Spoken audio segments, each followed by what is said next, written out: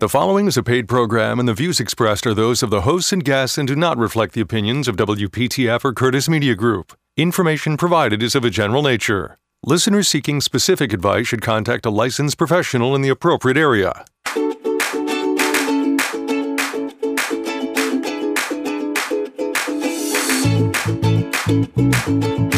Welcome to Heart Health Radio with board-certified cardiologist and internal medicine specialist, Dr. Franklin Weefald. Heart Health Radio, Heart Health Radio, hearthealthradio.com, Heart Health Radio. Heart Health Radio is meant for information purposes only. Before taking any action, talk to your doctor. This is Heart Health Radio, and we are glad to be on the air live for the first time in a couple of weeks. Dr. Franklin Weefald in studio. How you doing, sir? Wonderfully today. Good. I have some great news for the listeners. Really? About me. But first, Okay. we're going to talk to... We're going to talk to Claire and Raleigh. We're also going to talk today about some what I thought were unrelated issues. You've been feeding me words here, and they don't belong together until... you tell the story. Jardiance and kidney stones. Yeah, there's a new way, perhaps, and don't run out and get some Jardiance, to decrease the risk of kidney stones. Coffee and kidneys. And this one I misunderstood for a moment. You said physician suicide. You don't mean assisted suicide like Kevorkian. It's getting to be a serious, it always has been a serious problem, but it's getting to be more serious. And I want to talk about why and maybe what we can do to make it better. Well, Claire in Raleigh, welcome to the program. How you doing, Claire? Hi, I'm doing fine. Hope you guys are. Yeah, we are. Yeah, what's up? Dr. Weefald, my question is not about the heart. That's okay. I have knee bone on bone, Ouch. osteoarthritis in my right knee, and it's pretty painful. I've had a steroid shot, which really didn't seem to help, and that was 3 weeks ago. I have since heard about PRP. Are you familiar with the PRP? Yeah, platelet-rich plasma. Yeah. Right. Yeah, I actually, I used that when I was doing pacemakers, believe it or not. PRP, yeah, PRP, what does that mean? So you draw your blood, and they have a special solution, and they put it in a centrifuge. Those things they put astronauts in, to check them out. Spin around. Yeah, and as it centrifuges, the platelets are a certain buoyancy, okay? So they come out in the middle. And platelets are amazing things. They have all sorts of proteins and cell signalers. Yes. I'm chewing my nicotine gum here. So. Easy for you to say. Yeah, I'll tell more about that in a little bit. But anyway, and so it's got all sorts of rich nutrient, things in it for growth of bones and stuff. So a lot of the baseball players, when they would get baseball elbow, I call it tennis elbow, they would, take a break, and they had to go to Europe originally. They'd fly out to Europe and get injections of their own platelets. These are not donors' platelets. They take your own blood and make them. Right. And there is some evidence that it does help, mainly, number one, reducing the amount of inflammation, which is that problem with your immune system being overactive and creating pain through the swelling and all the bad humors in there. Yeah. But I used it because it helped prevent hematomas. It helped clot the blood. Right. Okay. But in the knee, I think your problem is going to be why it doesn't help is because it's bone on bone. Okay. Right. So, they can reduce the amount of inflammation by putting in these your own platelets. They inject them. But the problem that it sounds like you have is that you have no cushion. Okay. So the menisci, there's a lateral one and a medial one. They're like cushions. So, Dave, you've had a chicken leg, right? Yes. Yeah. So yes, you break I have. you break that leg and you see that white stuff covering the bone? Sure. That's the meniscus for a chicken. And we have them too. Right. And when they deteriorate, there's no longer a cushion that's preventing the femur bone and the tibia bone from hitting each other. So the problem, and I would have probably predicted that you'd only get some temporary relief from a PRP or platelet-rich plasma transfusion, is because as soon as you get up on that knee, it's going to start, scraping bone on bone. Is there any solution other than a replacement knee? Yeah, some people inject a gamish of sort of fake artificial lubricants. Yeah. But in my practice, when I've sent people for that, I haven't seen that work either. So again, I don't know your whole situation. If you're contemplating having PRP, you might give it a try because, in the right hands, it's not dangerous. Right. If it's not done correctly, think about it. You're taking your blood out of your body, you're putting it in a test tube, you're spinning it out, and then you're taking it out of the test tube, and then you're injecting it. So how many steps is that? That's a lot of steps. Yeah. And so what's the major risk is infection. If there is, a non-sterile step in one of those steps and some nasty bacteria gets in there, well, then they're going to inject that bacteria in your knee. Yeah. And so I think that's the major drawback. You're going to get the risks, when you sign the permission slip. Permission. Yeah, the consent.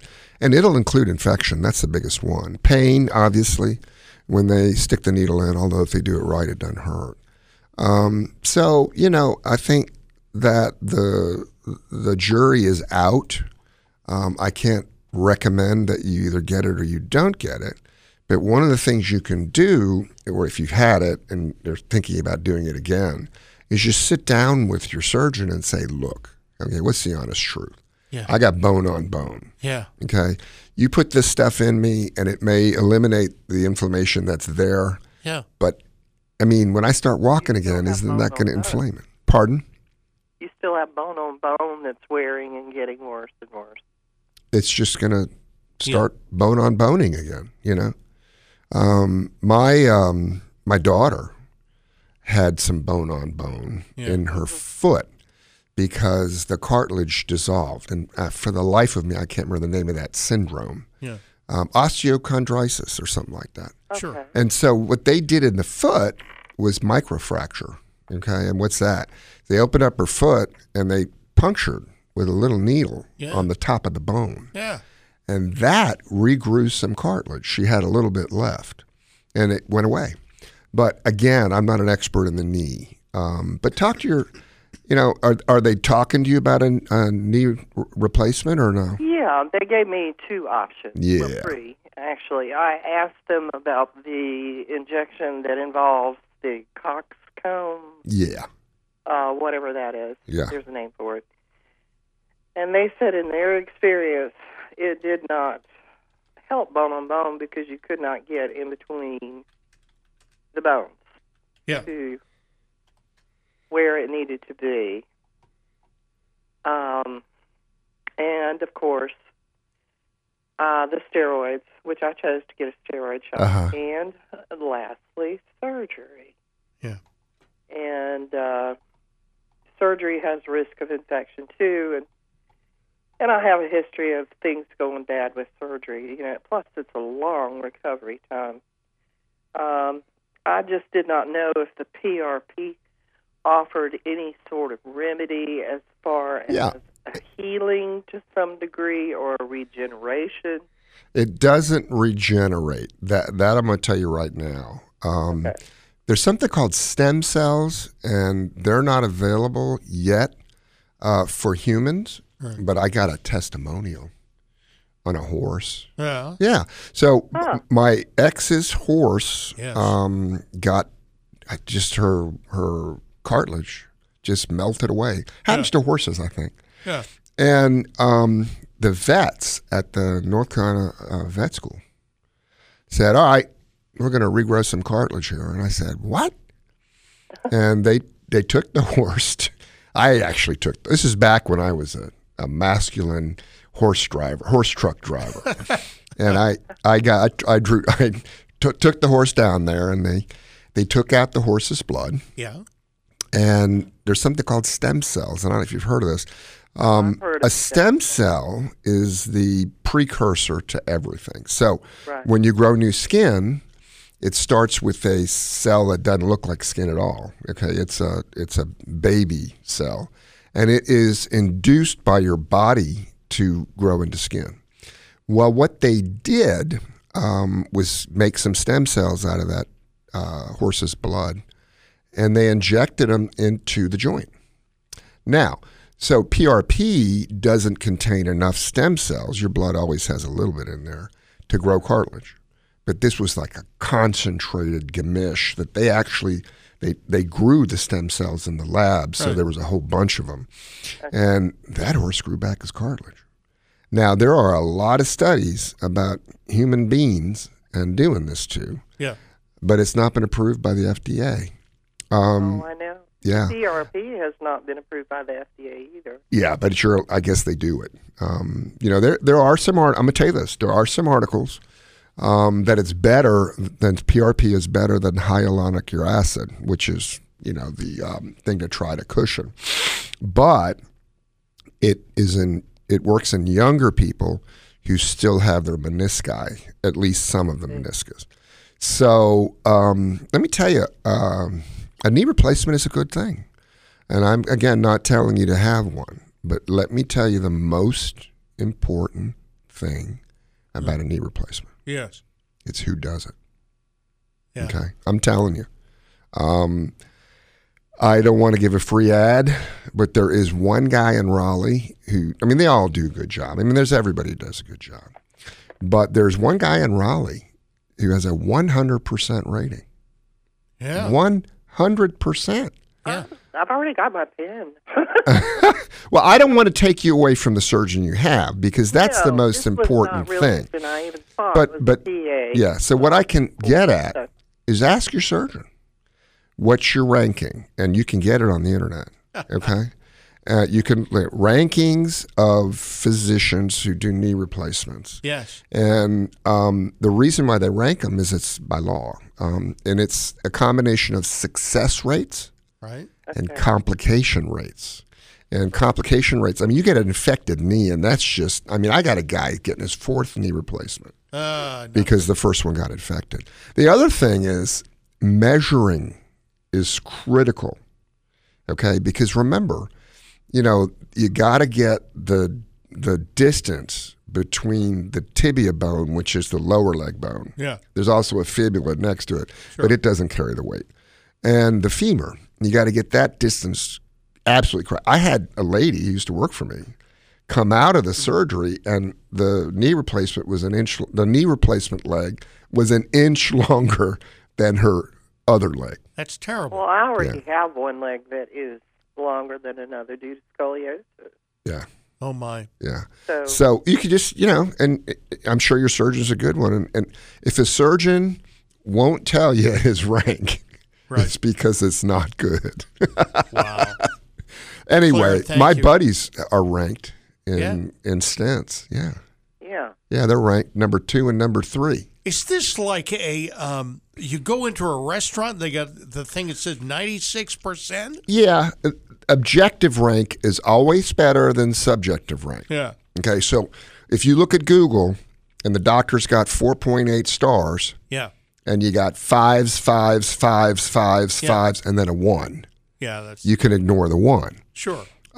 These rankings are objective. Now, there is some, caveat to that Yeah. because they don't always take into account risk of the patient. So, for example, I got a friend who's a cardiac surgeon in California. Yeah. He's the best surgeon I've ever met. Right. And he's the worst surgeon according to the Los Angeles Times. He does nothing but hard stuff. He does nothing but the hard stuff. Yeah. So his rate of complication is 6%, and everybody else's is 0.5%. Yeah. But let me tell you, those 0.5% is if they did his cases, Yeah. they'd be 20%ers. Okay, so these rankings, the knee is not so much dangerous in older people. It's dangerous in some other conditions. But if you want to look on the website, just type in on Google rankings of knee surgeons by success and safety, and it'll pop right up. All right. Claire, we got to run. Thank you. Thank you. I for hope the that was information. helpful. That was very helpful. Thank Okie you, doke. Dr. Weefall. All right. Take care. We're going to talk about coffee and kidney disease. Going to talk about a baby who, for a time, was refused a transplant. Heart transplant. A heart transplant. You probably are halfway guessing why, because it's in the shame segment coming up next on Heart Health Radio.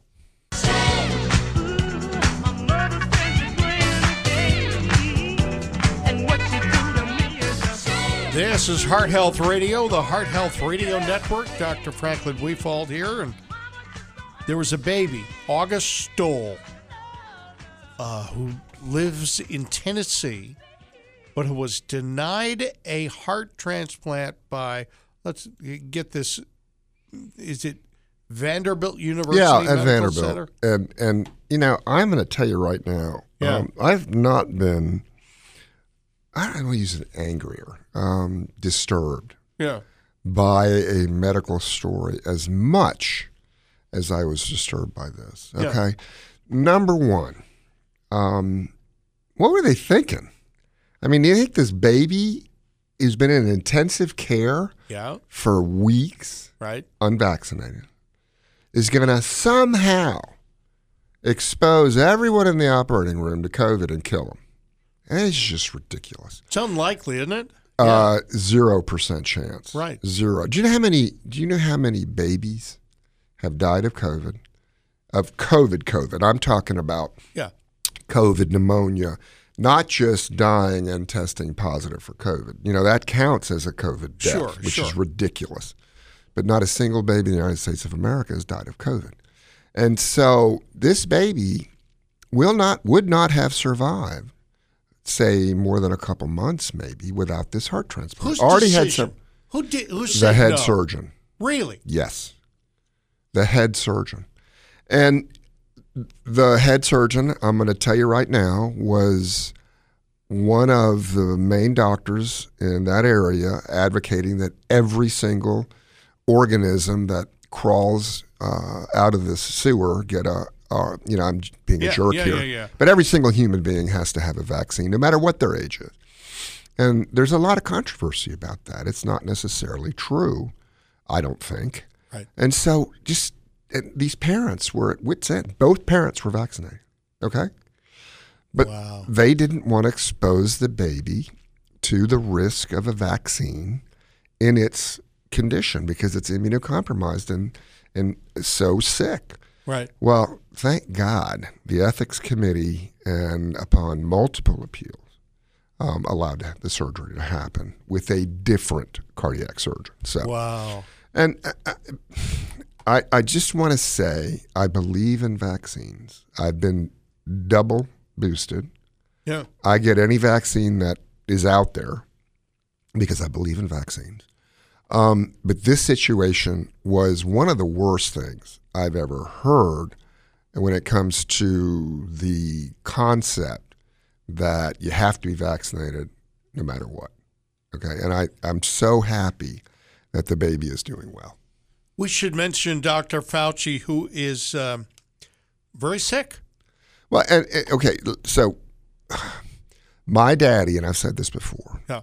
said that when you claim you're the be all and end all, and you know you're the final say on everything, like Yeah. Fauci did with vaccines, Right. that everybody should get vaccinated, even if you've had COVID, Yeah. and everybody should get 2 boosters because I say so and I'm science. Yeah.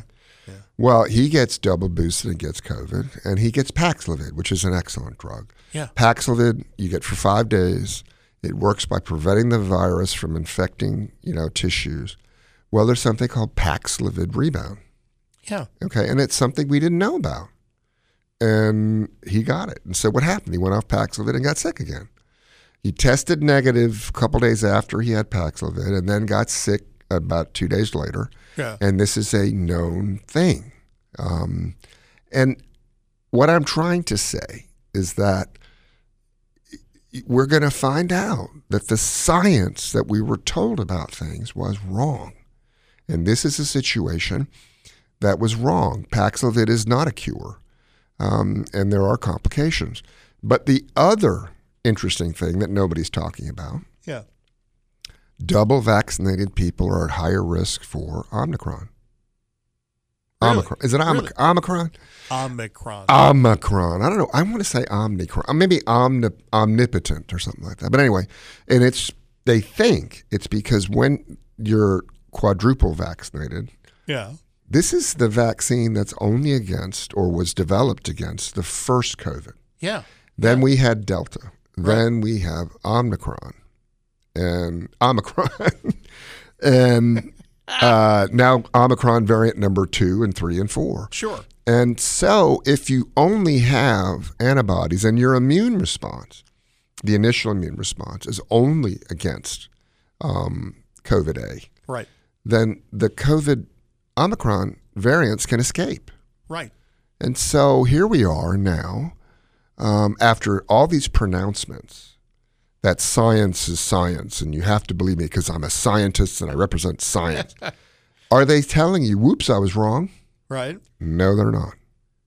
So I'm not saying not to get quadruple boosted.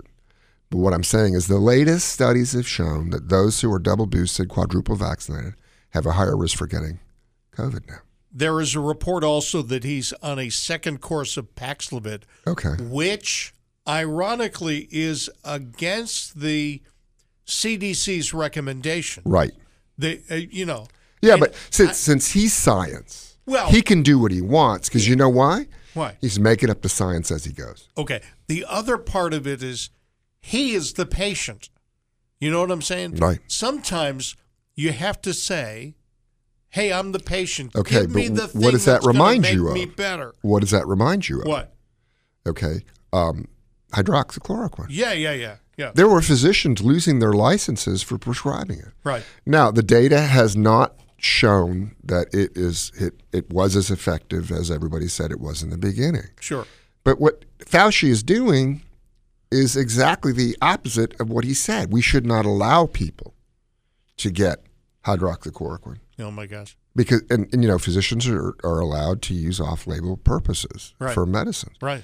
But since I'm Fauci and I'm science, I'm going to go off-label.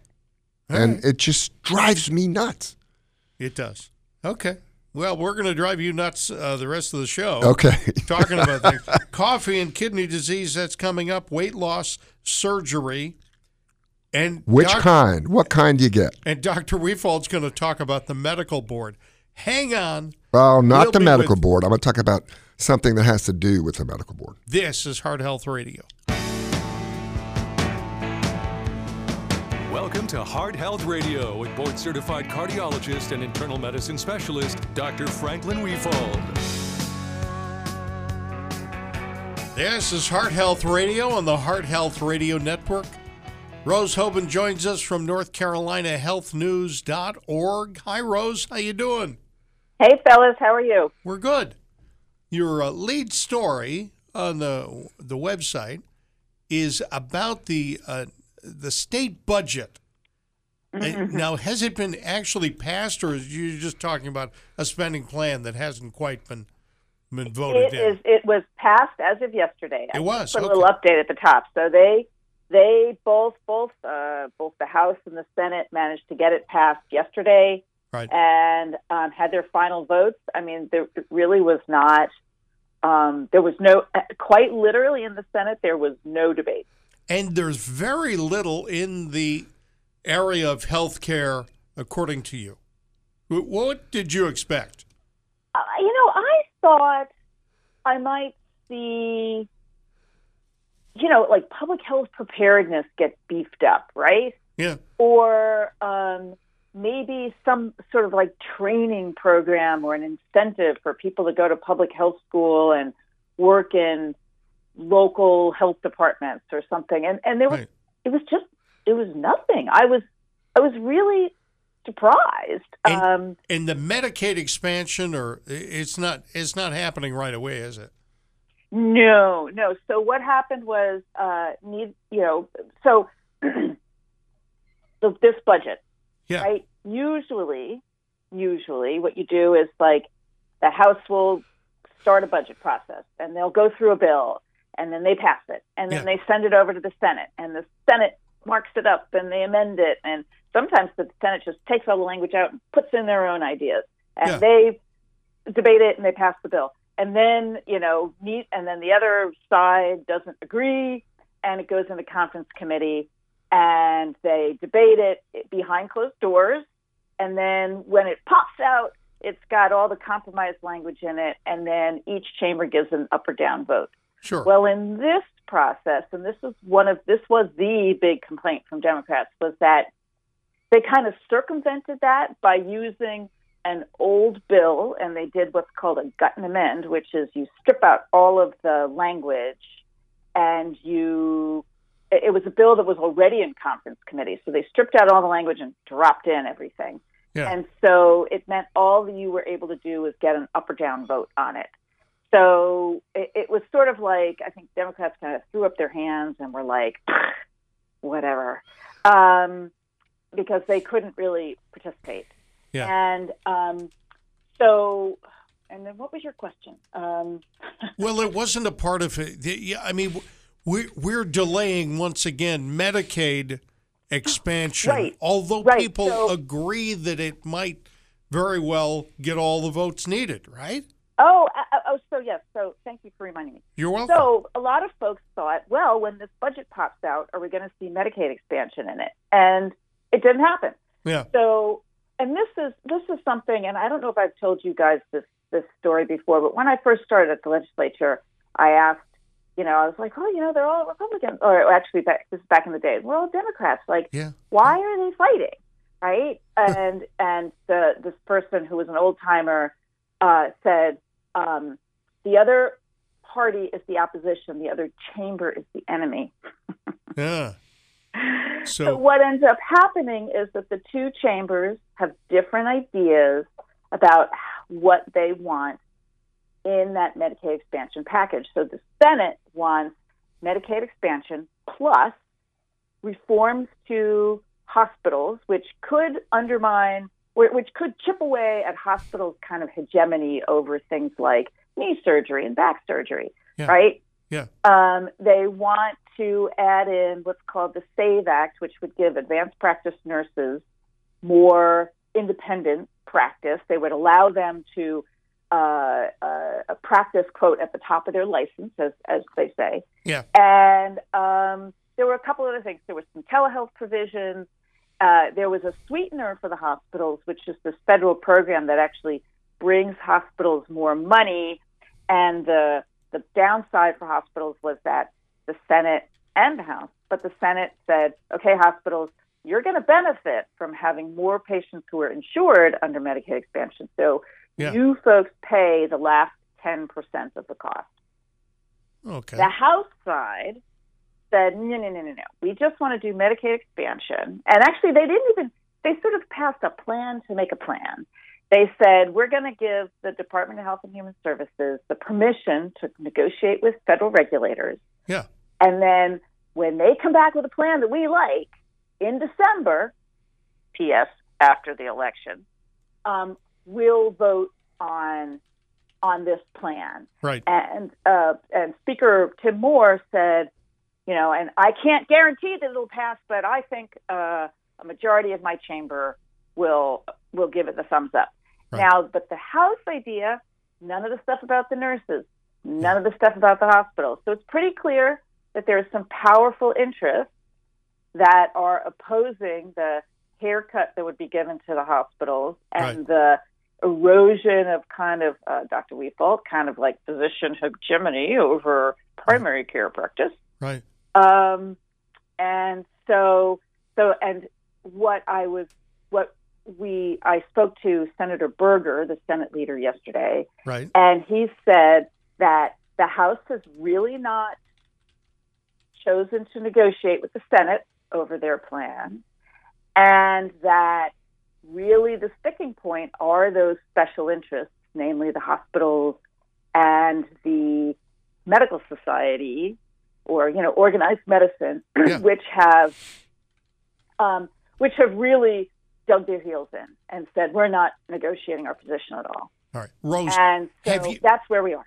Have you mentioned to the people in Raleigh that even Dr. Weefald agrees that Medicaid should be expanded? Next time I speak to Phil Berger, I'll let him know that. I mean, he's going to John Birch meetings and mentioning Medicaid Come expansion. on. He is as right-wing as you can get. I want you to know that I was a huge liberal all through medical school and into all through the 80s. Yeah. Rose, I'm going to send you my picture of me with hair down to my shoulders in the 70s. Cute. But listen, I really appreciate all you do. I got a suggestion for a story.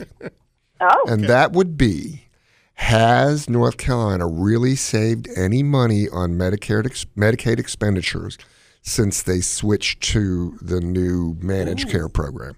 So the fiscal year 2002 is over. Mm-hmm. And pretty soon we'll have the data. And since we did this, and now I have 3 times as much paperwork. Rose, on all the Medicaid, the new Medicaid, if I want to do, say, an ultrasound or a stress test, I have to get a prior authorization. And I'm telling you, I had to hire a new person just to do these prior authorizations because they're so hard. Yeah. Guess how many were turned down, Rose? I have no idea. 0. Okay, so all of the ones that I thought were necessary, Medicaid programs thought were necessary, but the cost on both ends to do this, it doesn't make sense. So what I'd like to know, has the government of North Carolina, the people who pay the taxes, and the federal government, because they contribute a lot, have we really saved money by going to this new program? So, just to let you know, it does not, when you transfer Medicaid from fee-for-service to managed care, right? You have to get like a Medicaid waiver, and you have to apply to the feds and stuff. They do not ask for savings; they ask for cost neutrality. Okay. And so that. But every year, every year we've gone up, right? Sometimes 5-6%. Well, the question is, like, would we have gone up 5-6? I'm just sort of like. Oh, I understand what you're saying. The benchmark is not savings. The benchmark is like, would it be about the same? What the Senate kept saying was not so much that they wanted savings, but they wanted better management. And again, this is what they said. They wanted better management and more certainty about what the cost would be in the coming year. But Dr. Weefald, that is a great story. But the numbers don't lie. I mean, because they have to fund everything that Medicaid spent. They have to. Right. Mm-hmm. Yeah. Yep. So did they fund more with this managed care, or did they fund less? And that's a great question. I'd love to explore that. We're slogging our way through the budget now. In the budget, there is this thing called the Medicaid rebase, which is, you have to, and part of that is not about just costs going up, but it could also be more patients, right? Because we still have all these extra patients on Medicaid who have been there because Congress told states at the beginning of the pandemic, don't kick anybody off of Medicaid, right? Who qualify. The other thing is, I will say this: in the budget, there's always not just numbers in the budget. There's always bits of policy. And in my budget story, you'll see that one of the things that's policy in there is the ability for the state health director to create standing orders to do things like she was it was back in 2015 was the first standing order to make naloxone, the opioid reversal drug, available at any pharmacy without a prescription. Right? Well, listen, we got to run, but I'm not making this an assignment, but it would be a great story. And let me just tell you one thing.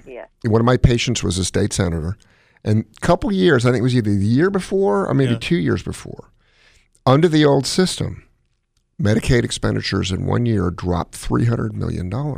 Yeah. So my thought was, why are we switching if we're already saving money? Right. So anyway, I'd like to know. I mean, inquiring minds want to know. Well, just one other quick thing before we go. Yeah. Before, back in like the aughts, Yeah. and like up to like 2013, North Carolina Medicaid had the slowest year-over-year growth in cost. Right. It was like the third slowest year-over-year cost of any state in the country. So why did we switch? That's a really good question. You need to go back and read my coverage of the fight over Medicaid transformation. I will. Back to 2015. Thank you. 2015. You have a great day. What we wrote. Love you. We wrote that. All right. Talk to you folks later. Have a great Bye-bye. week. Bye-bye. It's NorthCarolinaHealthNews.org. NorthCarolinaHealthNews.org. And Rose Hoban, thank you very much. Our number is 919-860-9783, and George in Cary dialed us up. Hi, George. Good morning. Hey. Morning. What's going on? I am 79 years old. I'm one of those idiots who didn't have enough sense not to make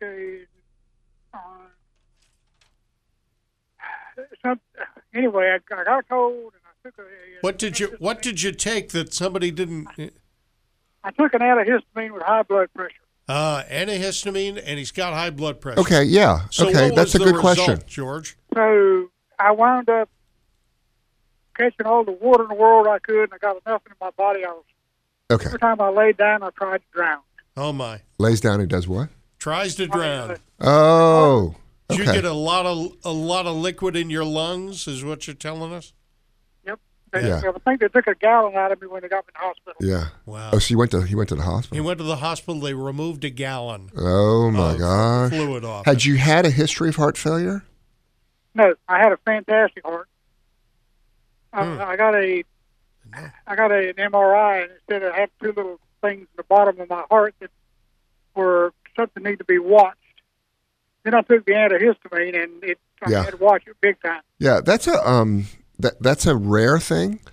Most of the people who get in trouble on antihistamines have lung disease, and believe it or not, it's the way an antihistamine works is that it affects what we call the mast cells, and the mast cells produce histamine, which is what makes us, runny nose and stuff like that. The number one thing to avoid would be an antihistamine that has a decongestant in it. So it's like Claritin D, because that can spike someone's blood pressure tremendously. It did. It went off the gauge when my daughter took my blood pressure. So does yours was it plain antihistamine or did it have a decongestant in it? I probably had a decongestant. Oh, it did or did not? I'm sorry. I don't know. He said it probably did. Yeah. So that, again, I don't know your medical history or anything. The regular antihistamines, Benadryl, Claritin, they're pretty safe. And I guess, if it did contain a D, then it might have been, either jacking your heart rate up or constricting your arteries and causing a spike in the blood pressure. But the bottom line is, don't take any more. Yeah, that's one of the few things my daughter said. She said a lot more because she's an RN. Oh, yeah. But the question is, yes, the doctor I had has given me, I think, about 9 different pills to see if they can regulate my heart. Right. There's a little bit of calcium in those two veins I mentioned, and they're trying to get it out. All right. However, in the last 6 weeks, I've lost 35 pounds because I can't eat and keep anything down. Oh, my. Oh, my gosh. Now, you're on some new medicines, and do you think is it as a result of those medicines? Yeah. That's the first thing I would do is check and see, how many of these medicines you really need and try to find out which one is making you sick, because that certainly can happen, as you get some new medicines and now you're sicker than you were before. So I would get your doctor on Tuesday and talk about the medicines you're taking and whether, number one, you need them, and number two, you might need something like that, but it won't make you sick. I've already talked to her. She's experimenting. Yeah. But truthfully, and I know you can't go over another doctor's head, but is it necessary to take all these blooming pills? Is it necessary to take all these blooming pills? It can be, but also it can't be. One of the things I really enjoy doing, and I hate to use the word enjoy, is having a patient come to me for a second opinion, Right. taking 11 medicines, Right. and within a couple months they're on 3, Yeah. And so less medicine is always better, but sometimes you got to take a bunch. I take 4. How many do you take, Dave? I can't tell you. Okay. I take at least 9 separate Yeah. prescriptions, but some of them not every day. Yeah. Georgia, it's not, Georgia. I'm gonna jump in and just put in my 2 cents. Are they on? Do you have multiple blood pressure pills? In other words, sometimes you get prescribed for one kind of blood pressure, and then they give you something for something else. Isn't that right, doctor? Yeah. Yeah. I'm on And multiple. and sometimes one doctor will add one, another doctor will add another one, or Right. another doctor add another one. And that's why it's so important, as an aside, is you always get a bag and throw every pill you got in it with any physician appointment. Yeah. Because I only see one doctor. Only see one doctor. He only sees one doctor. I'm not going to have somebody say, "Oh, well, he shouldn't have done that." Yeah. Yeah. I'm just asking. It is not unusual to be taking that many blooming pills. It is not. All right? All right. check with your doctor Check with your as doctor. soon as you can. He said that. I'm 79. I've done the only thing I take is a pain pill for two replaced knees. Yep. Otherwise, I'm healthy as a horse until I decide it's time to get the antihistamines. Right. Stay away from the antihistamine. Thank you, George. You got it. You got All to right. have fun. Got to run. This is the Heart Health Radio Network, Heart Health Radio on the air. We're going to talk about coffee and kidney disease. Is coffee good for you now? It's I haven't seen a coffee is bad for you article in so long. That's great. That's coming up next. This is Heart Health Radio. Well, you make me wanna kick my heels up and down. This is Heart Health Radio, also on Spotify and Apple Podcasts. Who's Jennifer Ratty? Jennifer, we've talked about before. Yeah. Her situation was very unique. Came to see me because she had a slightly weak heart. Yeah. And the complicating issue was that she had rheumatoid arthritis. Mm-hmm. And so she went to a couple heart doctors, and they said, we think it's your rheumatoid arthritis medication. These new ones that are injectable, and they prevent inflammation, and they really help. And the reason is there was like a little warning on the label of the medication saying may cause heart disease. Yeah. Guess what? Huh. No studies ever showed that. So when they put it on the label, it was a quote-unquote theoretical thing. Yeah. So for a year and a half, she had no medicine for rheumatoid arthritis. Hurt. Yeah. So she comes to see me, and her heart on my ultrasound was a little weak. It was a little bigger. Well, here's the good news. Yeah. Wrote a little permission slip and said, put her back on her rheumatoid arthritis med. To the other doctor. Yeah, and she's on the right things for her heart. She had a little atrial fibrillation, which, sometimes can weaken a heart too. Well, here's the good news. Yeah. Her ultrasound is much better already. Yeah. And I put a monitor on her, and there's no more atrial fibrillation. So I went and looked, well, I didn't have to look because I'd seen the study before. Right. And guess what they say now? What do they say now? People on rheumatoid arthritis medicines like hers have a lower risk of heart disease. So there's 2 lessons here. Number 1 lesson is get a second opinion. Right. Even a third opinion. The next lesson is, and I hate to say this, is Google it yourself. Yes. Okay. And then the next lesson is for physicians is keep up, Really? Yeah, don't learn something and think that that's the end of your learning. because all these things that, I hate to point it out again, but all these things that we think we know that aren't based on scientific studies wind up not to be true, a lot of them. Like testosterone and people with heart disease. I mean, I got so many family physicians. Why does Dr. Weefald having a testosterone? That'll kill you. You've had a heart attack. And it's because you were taught in medical school in the 80s and I guess the 90s that you shouldn't have testosterone because theoretically, it'll turn you into the Incredible Hulk and you'll have anger issues and acne and it'll kill your heart. When they finally did the studies and they showed that men obviously, who were low in testosterone and had heart disease, when their testosterone was appropriately supplemented, i.e., you followed the levels, you followed the patient, they had a lower risk. So hats off to Jennifer, and may God bless her and keep her healthy.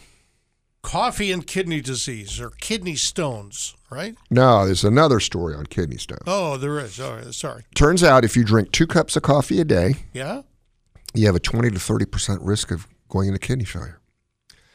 I don't know why, but the study wasn't. Do I have that risk or less of risk? 20 to 30% less risk of kidney failure. Oh, okay. So it's not one of those studies where they gave, 10,000 people fake coffee, because you can't make fake coffee. Even if you take the caffeine out of it, it's coffee. Yeah, it's coffee. But they went back and looked at people who had kidney disease and who drank coffee and who didn't drink coffee. Yeah. And the ones who drank coffee had a much lower risk. 30% is a lot when you talk about effects on health. Yeah. That's cutting your risk in third. So like I said, we used to, on this show every week, we'd had a coffee is going to kill you story and then a coffee is bad for you. I mean, good for you story. And now all I'm seeing is good for you stories. Okay. That's a great thing.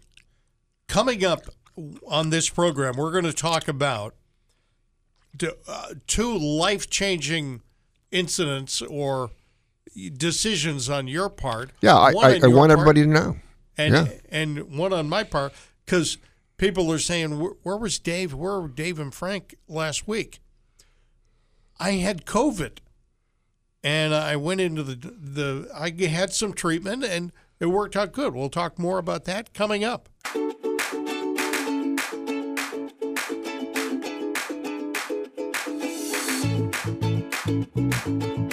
Welcome to Heart Health Radio with board-certified cardiologist and internal medicine specialist, Dr. Franklin Weefald. Heart Health Radio.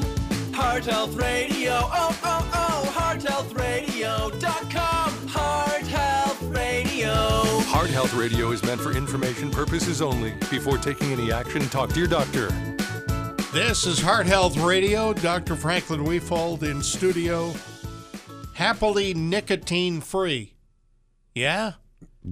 Well, cigarette-free. What about it? Me? You. I'm not nicotine-free. You're not nicotine-free. But I'm cigarette-free. Good for you. Yeah, a couple reasons. Well, actually, there's a main reason is I wanted to quit. I wanted to be a former smoker. Yeah. For a long time. I'm going to tell you right now, though, I really enjoy smoking. Yeah. I really do. I mean, it's a pleasurable activity. I like the way it feels in my lungs. Uh-huh. And but there's a 15% chance of getting cancer. Now, let's be honest. Not every smoker, in fact, the minority of smokers, get lung cancer.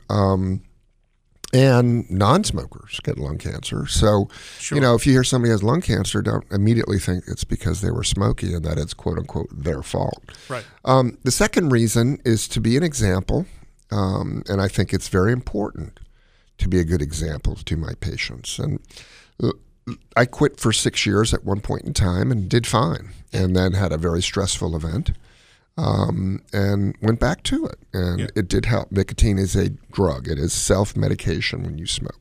Yeah. It helps to calm people. Some people don't respond to nicotine at all. That's why it's easy for them to quit, because they have no nicotine withdrawal. And the interesting thing about me, too, is that I flew to Hawaii, 18 hours on a plane. Yeah. Didn't feel bad at all. Okay. So there was no nicotine withdrawal. But let me tell you the real reason I quit, and it has to do with one individual, one person.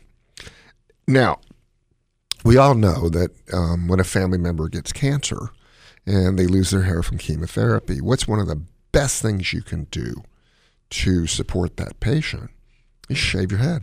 Yeah. I mean, you see it all the time, right? Yeah. You know, a whole family, they get on YouTube and, the mom or whoever's losing her hair and she doesn't like the way it looks. And so they get together and they shave her head as a sort of ritual. We're, getting into this. And then all of a sudden, the woman turns around. She's tearful because she's lost all her beautiful hair. Yeah. And her husband is shaving his hair off. Right. And it's a great thing. I mean, it shows that you're willing to do things that you don't want to do to show support for somebody who's going through a hard time. So Stevie, if you're listening, Stevie Collier is one of my patients who's been around a long time, and he's done well. He's had some heart issues, but he could not quit. And he started smoking when he was 7 years old. I mean, that's Johnston County. Wow. And that's North Carolina. I mean, this was Tobacco Road. And his lungs couldn't take it. I mean, he's one of those individuals. And my mother smoked 2 packs of cigarettes unfiltered for 70 years, had no lung problems. So let's not lie. Not everybody gets illness from smoking. But he did. And, he wanted to quit for his health reasons, but he just, couldn't quit. This is just his life. Right. He got real sick. I'd been seeing him, every other day, getting him treated on multiple antibiotics. He had a lung cancer scare. Turned out not to be lung cancer. But he got admitted to the hospital for about 2 weeks. Yeah. For really bad lungs. I mean, he was on oxygen and it didn't look good. Yeah. But he made it, and he came to see me. Looked better. His lungs sounded a whole lot better. And he said, I haven't had a cigarette in 27 days. And I said, well, how you doing with it? And he says, well, I got a little bit of gum and everything, but let me tell you, just about every waking moment, I want a cigarette. Oh, gosh, yeah. So I looked at him and I said, what I'm going to do? Yeah. I'm going to quit. Good for you. Not for me, but for you. Yeah. And so, add to a powerful method of smoking cessation. I'm wearing a patch, not a big one, the smallest one is 7. Yeah. And then I'm chewing this gum. And let me tell you something. Yeah. Nicorette gum tastes good now. Like the gum, I tried nicotine gum a long time ago, and it was just yuck. But it tastes good. It's got a fruit flavor to it. You don't want to chew the whole thing right away, okay? You're going to I got a nicotine hit from chewing it and chewing it and chewing it. You're supposed to chew a little bit, put a little bit between your cheek and gum. Yeah. You know what that's from, don't you? Skull. Yes. Smokeless tobacco. I don't recommend smokeless tobacco because there is a risk of mouth cancer from that.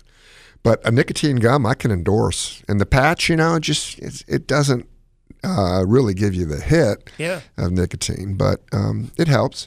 Anyway, there's a third mechanism for smoking cessation. And that is doing it for someone. Yes. Okay? So I did it for Steve because I want him to know how much I care about him. And that if he's suffering from going abstinent from cigarettes, well, then dang it, I'm going to suffer along with you. And I even told him, I said, if you had cancer and had a bald head, I'd shave my head too. Oh, my. And it worked. Yeah. And let me tell you, if you're out there and you want to quit smoking, and let's say you have a grandchild, quit for her or him. Yep. If your spouse wants you to quit because she loves you or he loves you and doesn't want to see you with that 15% chance of lung cancer, then quit for your spouse. But it's a powerful incentive because I would feel really terrible if I went back on my word for Steve. Right. Now, there's an additional thing I want to mention. Yeah. And that I think Biden and the FDA are making a big mistake. As you know, they're going to get rid of menthol. Now, I never smoked menthol. But menthol seemed to be an additional addictive for cigarettes. Okay. But now what they want to do is reduce the amount of nicotine in the cigarette. Yeah. Now, the smoke is part of it in terms of what made me like smoking. Uh-huh. Obviously, the nicotine affected my brain and calmed me. But I smoked unfiltered cigarettes, and the reason why is they had a high nicotine content. Now, what does that mean? Sure. I'd have a little Lucky Strike, and I'd take 3 hits, and I'm fine, and throw it away. Yeah. If I see these people smoking ultralights, and I ask them, okay, you switched to ultralights because you thought it was better for you. Are you smoking more now? He says, heck yeah, I got to smoke 2 packs a day to get the same feeling as I did from 1 pack a day of a cigarette that had higher nicotine content. Right. So there's some controversy. The government doesn't believe that's true. The government doesn't think that you will smoke more if no, of course not. you have lower nicotine. And I hate to have the study post hoc. In other words, find out that when they cut the amount of nicotine in the Marlboro Reds, that's what everybody smokes in my practice. Yeah. Marlboro Reds. It's got a red box on it. Yeah. Red top on the box. I hate to find out that we have an increase in lung cancer because we reduce the amount of nicotine. And I'm worried about that. I'm not Mr. Science when it comes to this, okay? I don't know. Right. But I think that if you're going to try to get people to stop smoking, you have to have a different way to do it. And my personal experience was wanting to quit because of the health potential negatives. Right. Realizing that I need to be an example. So, for example, a father example to his kids not smoking. Right. But also doing it for someone you love and trying to be a better person and supporting somebody who may be worried that their dad's going to get cancer. Right. Or, someone who is struggling to quit, and you're going to say, I'm going to quit for you, and we'll do it together. Right. But taking the nicotine out of cigarettes or taking more nicotine out of cigarettes doesn't seem to me like the right thing to do. Anybody who likes coffee would understand this. I accidentally bought the coffee that has 50% of the caffeine. Right. You drink more. I just drank more. Yeah. I didn't enjoy it nearly as much, but I kept drinking more. Yeah. So, okay. All right. Well, that's a good thing for you. I appreciate that. And out there, when you're thinking, yeah, I may have relapse. And yeah, there may be a time when I'm really stressed out. I may grab one and smoke one. But I really think I'm going to do it this time. Good. And I'm really encouraged. If you're out there and you're having trouble quitting, or if you have questions about the safety of tobacco, call us. Yeah. Because I'm honest. There are people out there who can smoke and have no cancer and no lung problems because they have a genetic background and makeup where they repair their lungs that are damaged very quickly. The people who get cancer have a genetic predisposition to not repair their DNA when it is damaged by the poisons in smoke. And that also makes them more susceptible if they live in New York and if they live in Chicago. Right. Because living in those cities is equivalent in terms of what you inhale and carcinogenic products to smoking 5 cigarettes a day. That's proven. Yeah. And the risks of lung cancer in those areas is higher and equivalent to the risk of people who smoke, that's a quarter of a pack, in case you don't know. You didn't know how many cigarettes in a pack, did you? I have no earthly idea. Yeah, 20. How much? 20. How much is a pack selling for now? Well, the ones I smoke, used to smoke, it was at Rush Limbaugh. And my formerly nicotine-stained hands. I never got nicotine stains, or smoking stains. My mom did. Oh my God, they were like obvious which finger she used to smoke. But it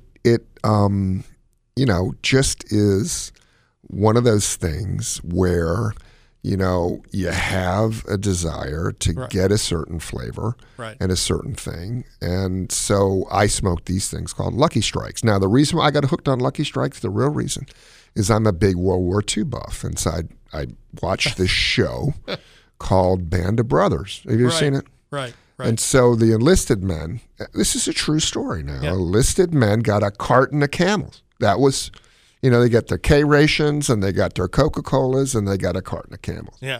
And cigarettes became a commodity. So if you didn't smoke, you made money because you could sell those cigarettes to other soldiers. I mean, if you're in a foxhole and you're worried about the next bullet's going to have, your number on it, smoking helped. And a lot of people who never smoked, when they got in the foxhole, they said, give me the cigarette. But anyway, so the officers got Lucky Strikes, and I was very impressed by the way they looked. It's a white pack with a red symbol, and it had LSMFT on it. Yeah. You know what that meant? No. Lucky Strike means fine tobacco. And so they tasted real good because they're toasted tobacco. Okay, so it's not just plain old tobacco that's right. been No. smoked. It's there's a difference. Fancy It wasn't as harsh. Yeah. Okay. But when I first started, they were $9 a pack, and now they're $14. And when I was in New York 2 years ago, before the pandemic, I searched and searched and searched for Luckies, and I found them. They were $27 a pack in New York City. $27 a pack. Yeah. You could buy individual cigarettes on the corner in New York City. Did you know that? Yeah. Yeah. Hey, I got a cigarette for you. And you'd pay $2 and they give you a smoke. Unbelievable. All right. Well, I'm glad you're saving money too. All right. This is Heart Health Radio. We've got some stories about weight loss surgery. I want to update us on monkeypox. And if we have time, tell my story of COVID. When I got treatment, I'm feeling good. That is coming up. 919-860-9783 is our number. Call between noon and 2 on a Saturday, and we'll be here. This is Heart Health Radio. Welcome to Heart Health with board-certified cardiologist and internal medicine specialist, Dr. Franklin Weefald. Call us with your health questions at 919-860-9783.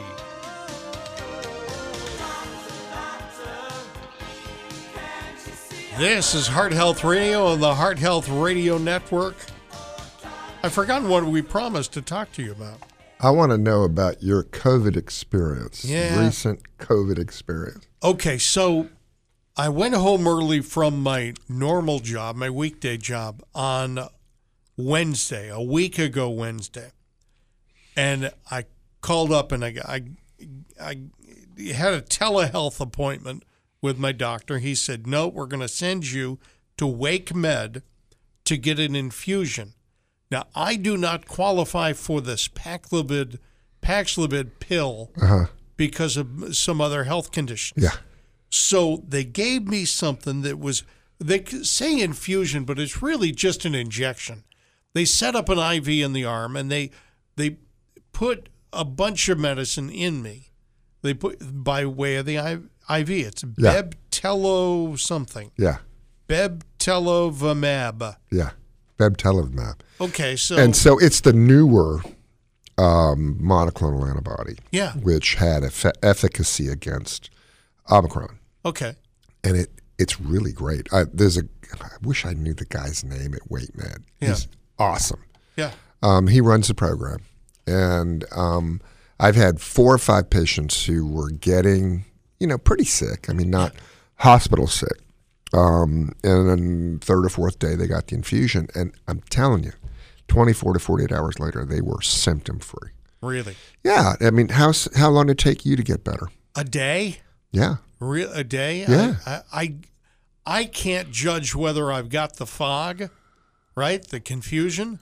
You're confused 24/7, That's okay? exactly right. Yeah. That people have to, it's a sliding scale, and I'm way down on the left-hand side of the sliding scale.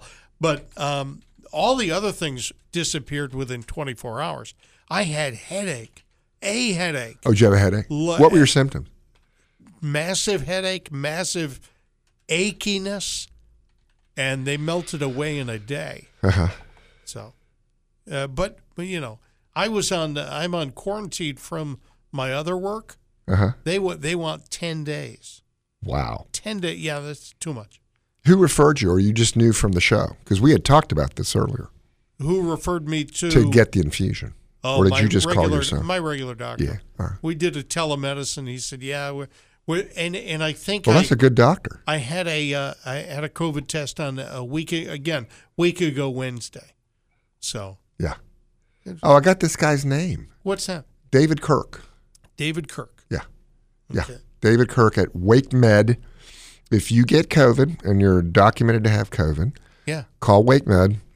They have people there who will talk about your symptoms, talk about your background, and Right. they'll tell you whether you qualify. I don't want to talk about the qualifications on the radio. There are a few, but I'd rather have, if you get COVID, talk to these experts Right. at Wake Med. You can call I'm going to give you the number, 350-8000, 919-350-8000. That's the main operator. Tell them you have COVID. Yep. And talk to the people who can help you with getting an infusion if you qualify. Yeah, they do it in the emergency department. Yeah. You barely go. Well, to in the fact, hospital. I've had several people I say go to the ER. Yep. And they're really wonderful there, good people, and they do a great job. Great job.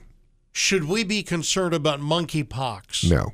Okay. And, I'm not a big fan of the World Health Organization because I think that's a political organization. Yeah.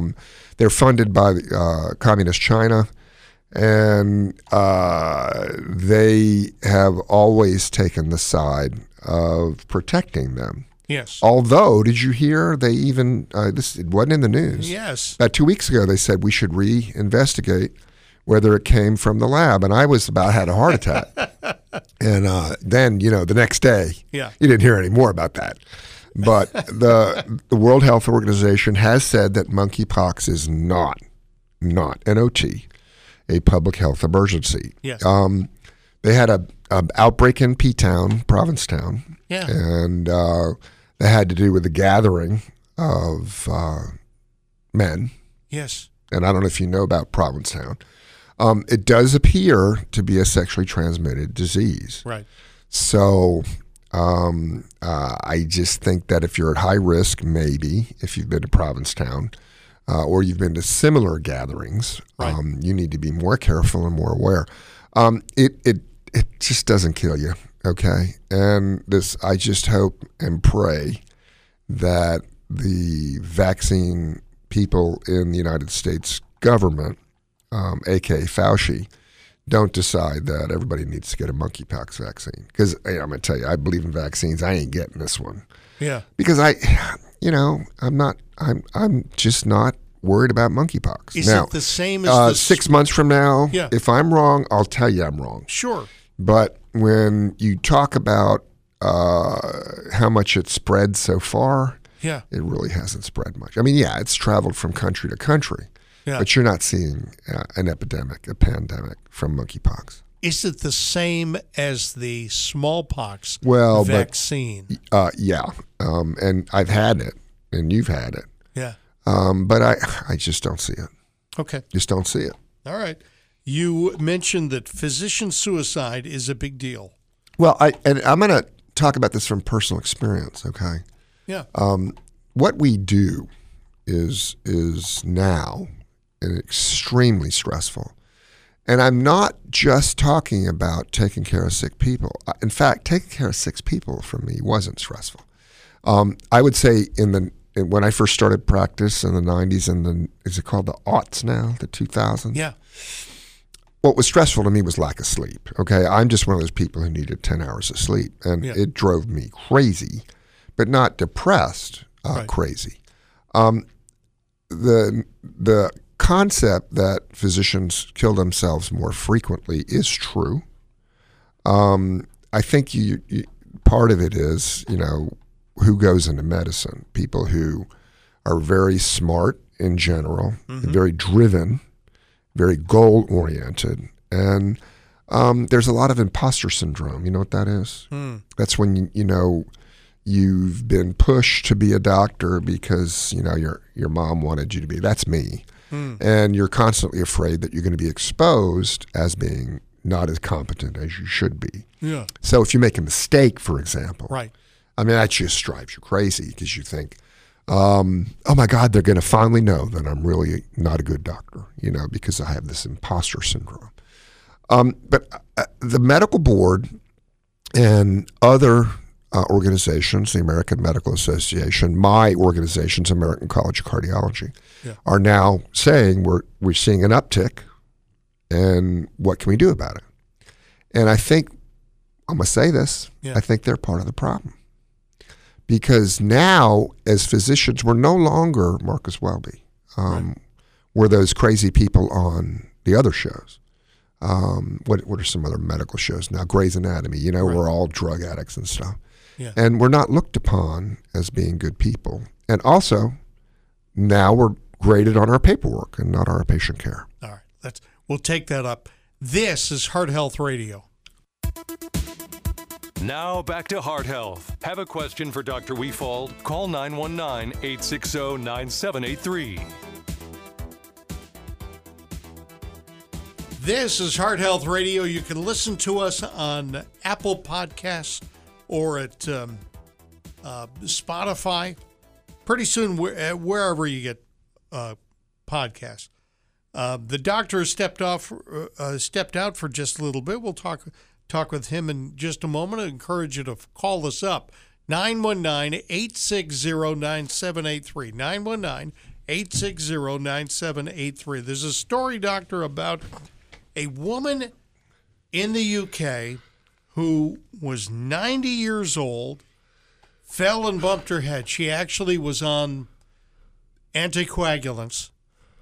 She bumped her head. Of course, you need to be hospitalized in this circumstance where if you're on anticoagulants and you crack your head because you could have bleeding, she was in the hallway for 30 hours. Yeah, and I hate to keep harping on this issue, but I really don't think that would happen in the United States of America. This was in England. Okay. And, they call it... They call the offices surgeries. You know that? I went to surgery. Yeah. And they call the emergency rooms the accident room, A&E. Right. Accident and whatever. And so I think that socialized medicine means that there are cutbacks. And socialized medicine can be very good for a lot of people. Right. Because there's no out-of-pocket costs. You just walk in and you get treated. Right. But you go to an emergency room and, they're going to have fewer staff. Right. They're going to have people running around all over the place. Right. And, I bumped my head. Okay, well, we'll get to you, And you can be very lucid and just saying, I'm here because I bumped my head. And I'm on, about to say an anticoagulant. And they say, okay, put her in room 10 over in the corner. And they don't hear the whole story. Right.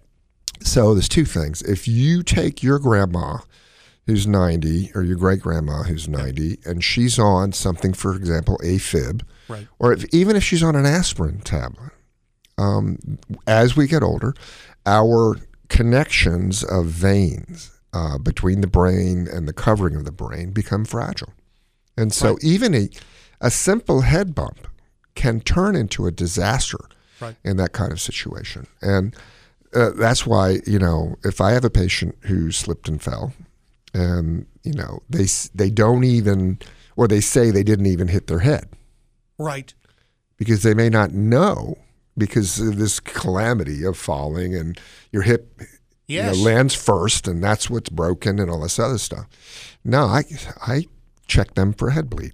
Right. And don't be afraid to be your own advocate. If you're waiting, 30 hours, if you're waiting 3 hours and you've had a head injury, raise some cane. Yes. And don't be afraid to, in a very calm manner, walk up and say, listen, I'm concerned. My mother's 90. She's on an anticoagulant. She hit her head. We've been sitting here. I need a CT scan. Right. And if you say that, yes, then they're going to do it. The squeaky wheel always gets the grease. Now, don't be angry when you talk to the people in the ER. Yes. Try to be as nice as you can be. Ask, because like anybody else, when you're, overworked and somebody's, talking to you in a nasty manner, it's human nature to say, you're not going to tell me what to do. Yeah. So, be your own advocate. Be an advocate for your family, but be really nice. Good. Bob in West Raleigh, welcome to Heart Health Radio. Hi, Bob. Hey, guys. How you doing? We're doing all right. I've got a couple of questions. Sure. For the doctor there. Yes. Both vascular situations. I have a aortic aneurysm that was diagnosed about 4 years ago, maybe. Sure. And annually, I have an ultrasound just to keep it monitored. Yeah. It's remained stable over all that time at 2.1. I had my annual test done just recently. I get the RAD report, and there's a couple of unsettling items Yeah, sure. that I wanted to run by you. Do it. I'll give you the softball one first. Left common iliac artery is very tortuous. Tortuous. I know that comes with age, but the very is what gave me a little rush. He's concerned because the word very is Yeah. in there. Okay, so what's tortuous mean? Tortuosity is like a corkscrew. So I don't know what's a common food that we what's that called? Rotini? Sure, the Something. Okay, so it's the piece of pasta that's a corkscrew. Yeah. That's what they're saying. Now, does that necessarily mean anything bad? The answer is no. Very tortuous just means that it's got 3 or 4 loops, and that is something that happens to people more so when you have high blood pressure, because that artery is being expanded more frequently, and the artery can just sort of, have less elasticity in certain places and more elasticity in other places, and sort of just turns into a corkscrew. Let me tell you, it's bad for a cardiologist when the patient's artery is a corkscrew. Really? Yeah, because when you go in the leg, the iliac artery, goes from the groin to underneath the belly button. Sure. Okay, inside. Yeah. That's called the iliac artery, and then it joins the aorta. And if it's a corkscrew, you got to get that straight catheter up in around the corkscrew. Oh, gosh, yeah. Yeah, so, for me, it's not good. The things to be concerned about if it's on the report is whether there's an aneurysm also in the iliac artery. And what's an aneurysm? An aneurysm is when the connective tissue, which is the tissue that provides the stability and the strength of the artery. There's an inside called the endothelium, and that just protects clots from forming. There's an outside called the adventitia, which is just a covering. The strength part is the connective tissue, and in an aneurysm, that gets loose. That gets lax, and it bulges out, okay? And that could be dangerous because as they get bigger and bigger and bigger, they can burst, or because they're so big, the inner part, the endothelium, gets weak, and it can split off. Okay. And that's called a dissection. And that could be bad because as it splits off, it can block off other arteries. So if it said very tortuous but didn't say that there's an aneurysm in it or cholesterol buildup in it, don't worry about it. That is nothing to worry about. Let me give you the heavy-duty one. Good. And I'm quoting. Yes. Likely, that seems to be the operative word in this sentence, likely penetrating ulcer of the right common iliac artery, diameter 2.35. Okay. That is something that's something to worry about. Now, what is a penetrating ulcer? The cholesterol buildup in an artery can be one of 2 things or 3 things. Mm-hmm. It can be smooth with a firm covering, okay? That's called the cap, C-A-P, of the plaque. Or it can be have a thin cap, okay? So the inside of the cholesterol buildup is gooey. It's like paste, or even more thin than that. So the cap is thin, and it's not covering that pasty stuff with as much material. If you have a thick cap, it's like sealed off. Mm-hmm. If you have a thin cap, it means that, it can burst. And believe it or not, when it bursts, that's when the trouble happens. Because the inside of that cholesterol buildup is what clots. Now, an ulcer forms when the cap breaks and you get a deep divot in the plaque. So it's got a inner side of it where stuff can get in it. Okay. A penetrating ulcer means it goes all the way to the inside of the artery. And a penetrating ulcer can lead to clotting, and it can also lead to little bits of cholesterol breaking off and going downstream. I used to see this a lot before the statins came on board. Right. Because we had nothing to treat the plaques, these ulcers. Right. And there was a type of rash in the legs that we called cholesterol emboli. And you don't see that much anymore because we have statins.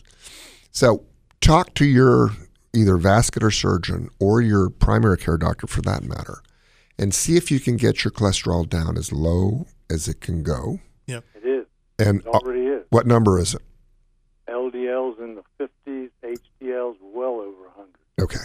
I'm out of range on both of them. Okay. So let me just say this, and I'm not going to talk about you personally. Let me talk about me. My LDL was 178. I got it down to 130. That's high. Yeah. And I had some plaques. Okay, so I went on a third cholesterol medication. My LDL is 11. And I'm talking 11, not 111. Yeah. 11. And my plaques have gone away just about. So Let me ask you the old concept, I'm sorry, go ahead. The fact that it said likely, my first Yeah, likely means it's there. I mean, you know, if it looks like it, it means it's there. And even if it's not a true ulcer going all the way in, you got plaque there, and the cap is not smooth. You can tell the difference between a thick, smooth cap and a thin cap that isn't, you know, regular. It's obviously not smooth. And what I'm trying to say is the old way of thinking about what a normal level is in somebody who has plaque and has buildup, throw that out the window. The lower, the better. And I'm not kidding. I have patients whose LDLs are 4, not 104, not 94. Yeah. Because they had a cholesterol level of 70 and built up plaque. So when you hear your level is normal, it can be not normal for you, and I mean the royal you. I'm not talking about your case in particular. So if you have plaque and your cholesterol is a certain level, and that plaque may be growing or ulcerating or breaking off, in the cognoscenti, and that means the experts in lipid management and cardiovascular disease, are now pushing those levels way down. Right. Now, the way we know that this is safe, how do we know this is safe? Because in the old days, we were taught that a low cholesterol level caused cancer. Well, that's just not true. Okay, that is just absolutely false. Yes. You can't have a low enough LDL, or you can't have a too low LDL. And the reason why we know this is one of the medicines that we use and that I take to get mine down to 11 came from a woman who walked into her doctor's office and got cholesterol tests, and her cholesterol was 3.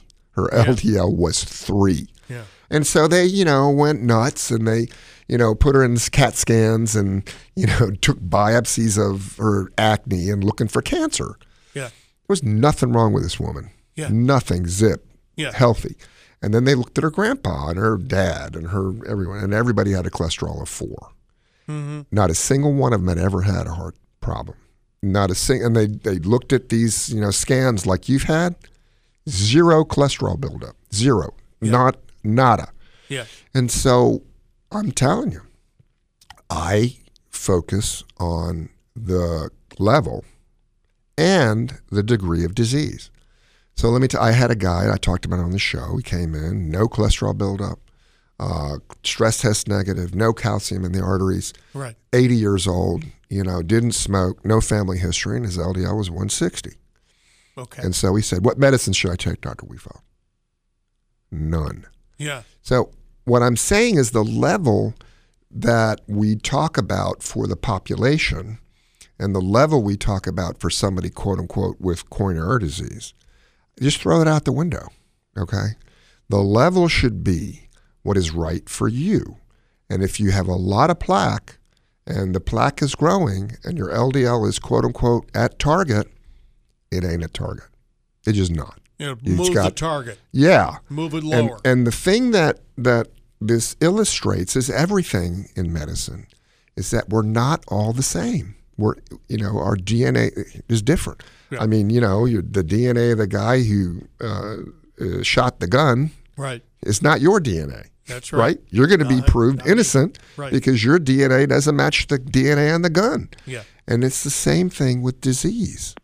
Your DNA and your background, what you got from mommy and daddy, is different from Dave's. Right. Okay, Dave. Let's give Dave and I an example. Okay. Oh no. I eat like, you know what? I mean, I had Cheez-Its for breakfast. For lunch, I'm going to have a ho-ho. Yeah. And for dinner, I'm going to have a lard sandwich. Sure. On white bread. Right. With the Coca-Cola. Right.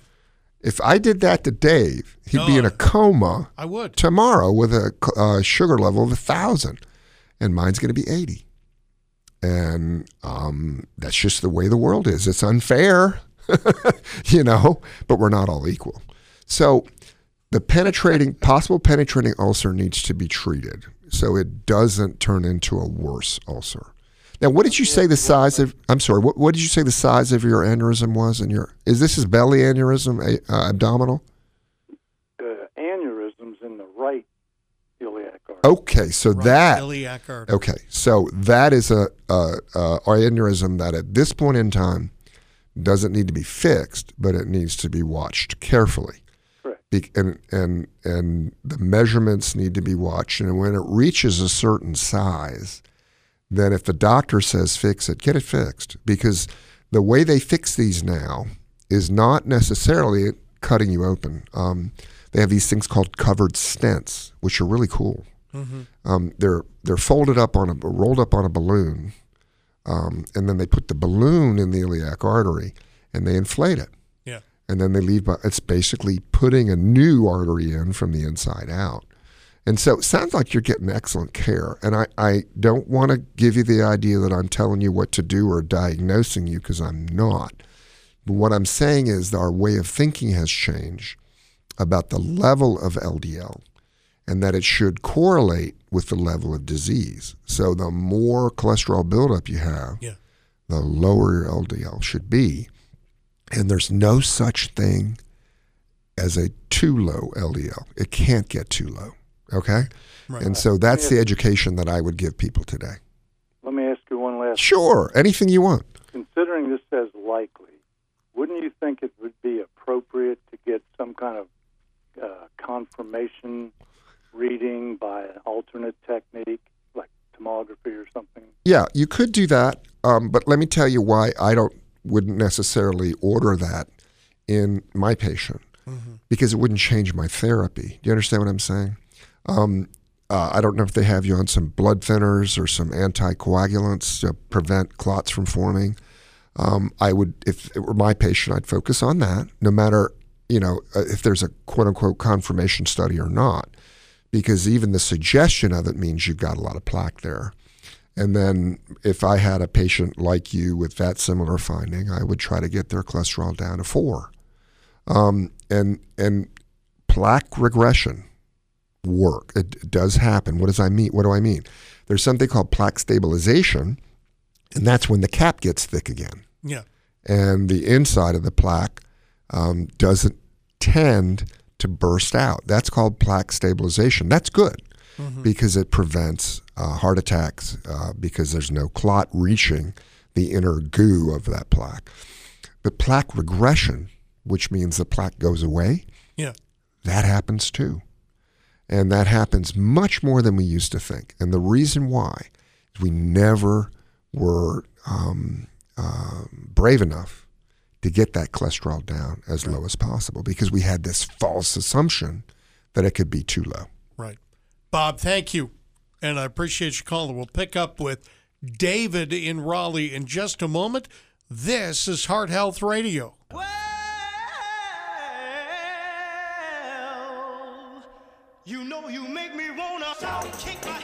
We are shouting out David in Raleigh. David, thank you very much for calling and being a part of today's show. How you doing?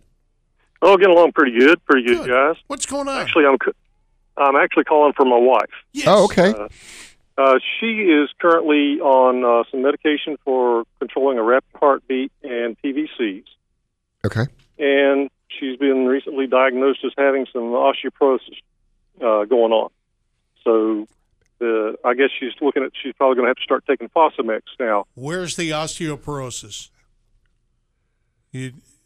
Back, hips. Back, I reckon. Yeah, well, that's okay. She's got it. Yeah. All right. Well, anyway, she's heard something about Fosamax can cause an increase in PVCs.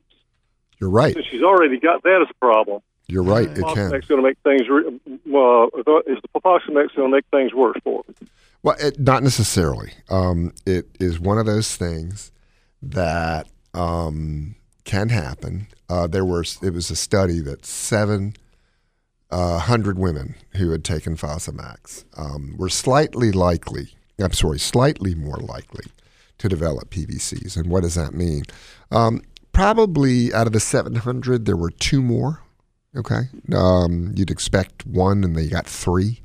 So 700 people out of normally just take 700 people off the street. 1's going to have a PVC. So if you took Fosamax, it was 3 that were going to have a PVC. So, remember when they talk about 68% or 78% more likely, if you're dealing with a small number to begin with, it's still going to be a small number. Now, what are PVCs? There's several types.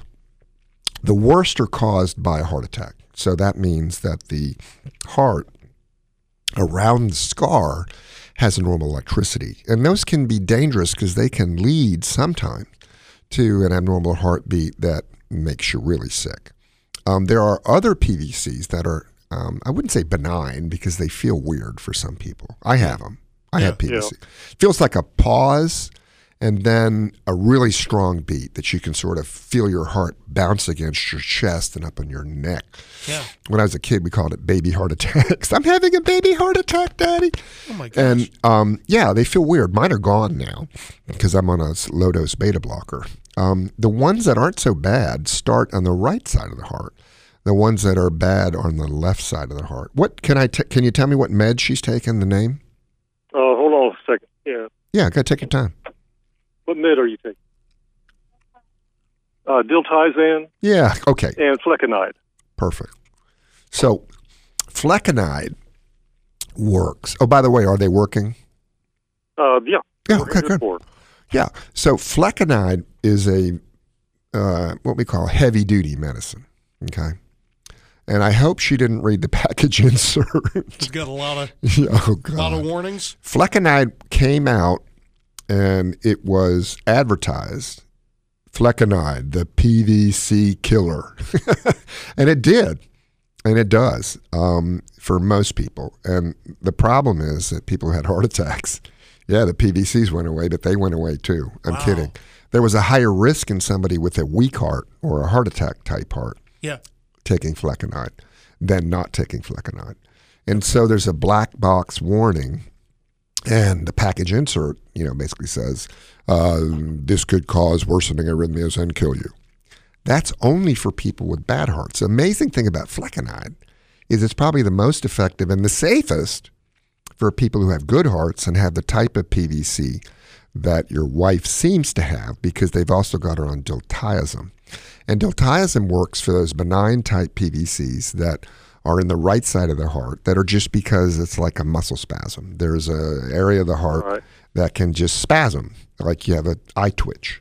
And so it sounds like you got some great docs involved because those are 2 medicines that I use a lot. I always try diltiazem first, but some people can't tolerate it. It can cause constipation in rare cases.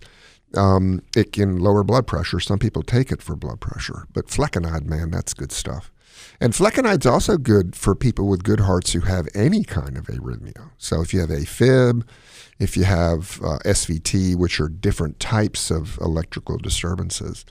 But, if I had a patient similar to your wife's who had bone loss, osteoporosis, I wouldn't worry. about the use of Fosamax. Now, make sure there may be some special considerations with her, and check it out with your regular physician. But as a general statement, the risk of Fosamax causing more PVCs is pretty darn low. If you take Fosamax, you have more PVCs than you would expect, but the number of people who get them is still, who would have more, is pretty small. David, thank you. That is all the time we have. This has been Heart Health Radio.